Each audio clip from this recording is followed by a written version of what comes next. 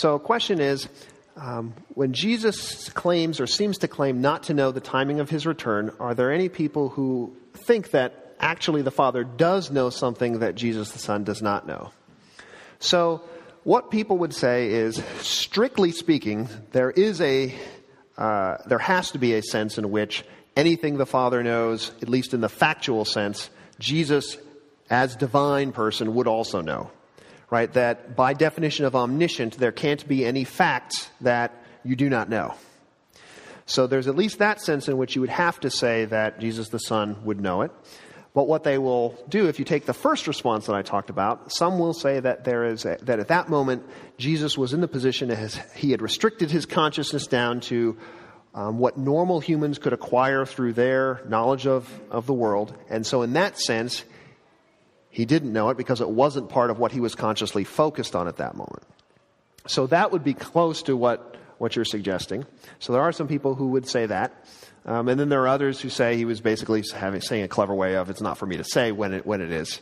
But if you follow the notion of the incarnation was about Jesus operationally restricting himself to a range of actions and ways of operating that are accessible to all humans, then there is the potential in there that he could be sort of intentionally not focusing on something that he actually does know, and so in that sense, not knowing it. So does that mean that God learns?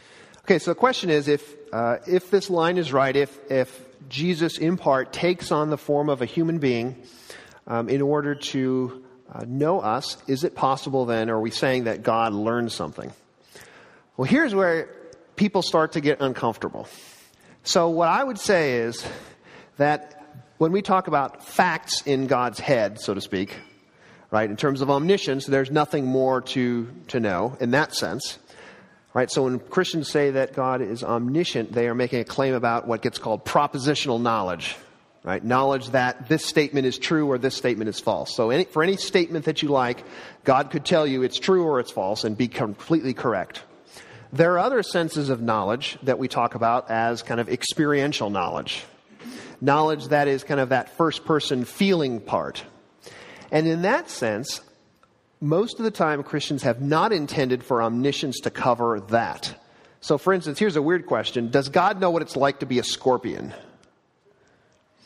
And it's a sort of an odd question, right? I mean, God knows what scorpions can do, right? If you have some person who loves scorpions, God knows more about scorpions than they do in terms of the facts, right? God could obviously, if he wanted to, think about what would it be like to crawl on the ground and have pinchers and sting things. I mean, God could do that, but that first-person experience God wouldn't have. Just like, right, I don't have the experience, or I will never have the experience of being pregnant, and right, in the literal sense, since Jesus became a male, right, God doesn't know that first-person experience, what it's like to be pregnant. So I would be perfectly fine to say that God learns in that sense, but it's important to note that we're not saying God learns in the sense of acquires new factual knowledge, right? Because omniscience, the thing that God has from the outset, perfect factual knowledge, that's what people typically mean by omniscience. They don't mean that God knows what it's like to be a scorpion because, right, in principle, that's not something God could know. I guess God would have to take on form of a scorpion to do that, but Christianity doesn't claim that God has done that. So in that sense, God would learn in the sense of acquiring first-person experiential knowledge. And that's not a limitation, so to speak, on God's knowledge in the normal sense. It's just a notion of, because basically what you say when you say you learn is basically you're saying that you've had that experience. And so until you've had that experience, you haven't had that knowledge.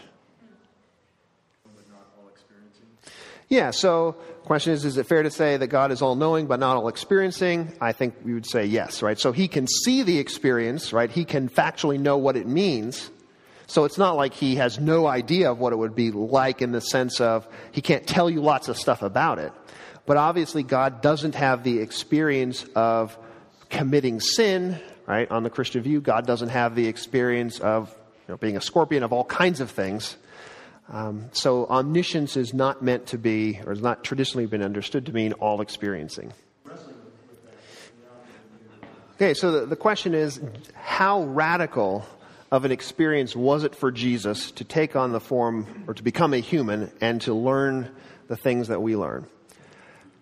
So there's kind of a spectrum within Christians as to how you are to understand the notion of operationally limiting yourself. The most radical position, I'll just lay this out for the sake of argument, it's not that this is the only way to do it. So the most radical view would say that he limited himself from the moment of conception to exactly what any other human would have had at that moment. And that from that point on, he will not again allow into his consciousness anything beyond that apart from what he can learn by being a human. And so on that view, Jesus would have actually at some point, and again, this is one way to lay this out, that actually at one point Jesus would have actually discovered that he was divine. He would have discovered all of the same things that we know of him. And so that would be sort of the more radical view of sort of actually learning what these things are like firsthand through trials and tribulations. And what that would actually also mean about humanity is that humans are capable of a whole lot more than we think they are, because obviously the view that we get of Jesus at the end is Jesus knows pretty much everything, can do all this stuff. And so obviously if he still is somehow learning that through being human, that would mean that actually humans can learn quite a bit, right? So if you ever thought about the notion of, how is it that somehow Christians in heaven somehow have all their questions answered? Well, maybe there's no upper limit as to how much humans could, in principle, learn. So if you accept that view, right, Jesus would have discovered all of these things through the normal means that we would discover them. Obviously, because he always chooses to do the right thing, he doesn't have the hindrances that necessarily we get ourselves into by acquiring all these biases and not following the evidence on our reasoning. So he would figure it out much quicker. And I think you can read in Scripture the accounts of him at age 12, in the temple amazing the scholars. He wouldn't have necessarily fallen into all the traps that we do. So this would have been a faster process perhaps for him, but it would still have been a struggle in the way that it is a struggle for us. You yes. mentioned motivations for divine incarnation. No mention of love. Okay, so question is why didn't I use love in the argument for God becoming incarnate? I certainly intended that to be there. I find that the word love is a little too squishy sometimes to use in this sort of context. So that's why I focused on the notion of knowing another or moral goodness or mutual identification. If I were to do it in terms of love, I would mean, so to speak, by love all that stuff. I just chose not to use that term just because sometimes it's a little bit on the squishy side in some context. Obviously, we could have just said, or I'm perfectly fine with the view that sort of perfect love would involve that sort of mutual identification. And insofar as we seek to more perfectly love those around us, we are also trying to do that. And so I'm perfectly fine with saying that. I just chose not to do it because it tends to be a little squishier. So the question is, if God is omnipotent, could God have summoned to himself all of the sensations that human beings have, or for that matter, that anything had, instead of actually sending his son and becoming incarnate? So now we start to get to the point where we're getting really close to sort of the philosophy, hair-splitting sorts of answers. Ultimately, if God were to do that, he would not be experiencing it as a human.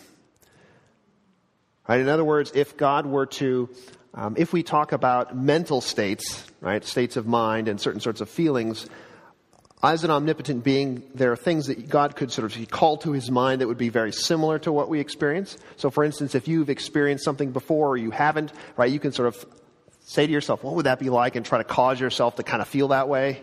Maybe if you've been, in drama or things like that, you might have tried to do that to muster up certain sorts of emotions, even if they were about circumstances you'd never been in. So obviously, as an omnipotent being, God presumably would be really good at doing that. But still, he wouldn't be experiencing that as a human, right? It wouldn't be the same. In other words, it's one thing to feel sadness for the death of someone that you love. It's another thing to be a human being and be in a position where you got there too late and Lazarus died. Right? That's very different than sort of God doing that sort of not as a human being. And so there could be some similarities, obviously, in the mental states, but it would still not be the, so to speak, first-person experience of it.